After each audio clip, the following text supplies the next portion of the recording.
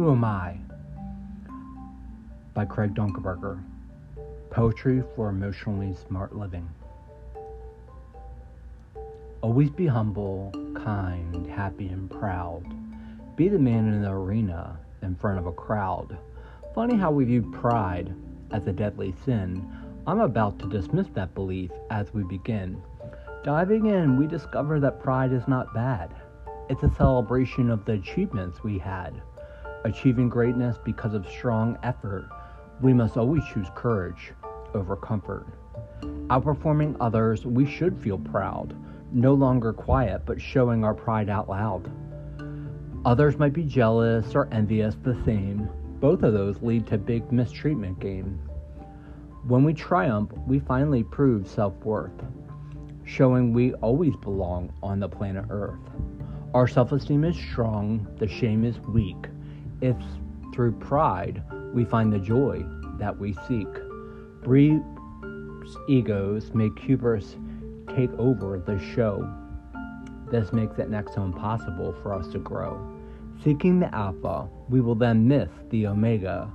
We're off to the races like they do in Talladega. Sure, any pride can be tough, getting in the way. Hubris, shame, and fear can make you go astray. Perspective is needed to determine our growth. We all have value and gifts given to us at birth. Not any better, the narcissist will feel shame, making inadequacy and innocence reframe. Prestige or skills and knowledge to endorse. Dominant skills and status is always achieved by force. Hubris is an overbearing presumption or pride, choosing dominance if prestige isn't supplied. Hubris is puffing up when you should shrink, acting on your emotions and not on anything. Hubris is often found of a mindset that is fixed. Humility is when effort and beliefs are mixed. Hubris is fixed, but humility is choosing growth. We must take a strength and imperfection oath. Humility is wanting to get it right, not be right. We must welcome new information on the invite. Wanting to grow doesn't make us less, but more. It means growth and accurate be what we ensure. With new information, we can then feel conflicted.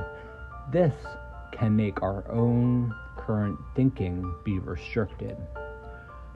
Curiosity didn't kill the cat, it found the new path. We're open to traveling, unafraid of any wrath. After traveling a bit, hubris will become an echo. It is then that pride and humility will then show. The deepest sin is hubris. Just to be entirely clear, a state of freedom of suspicion is at the cashier.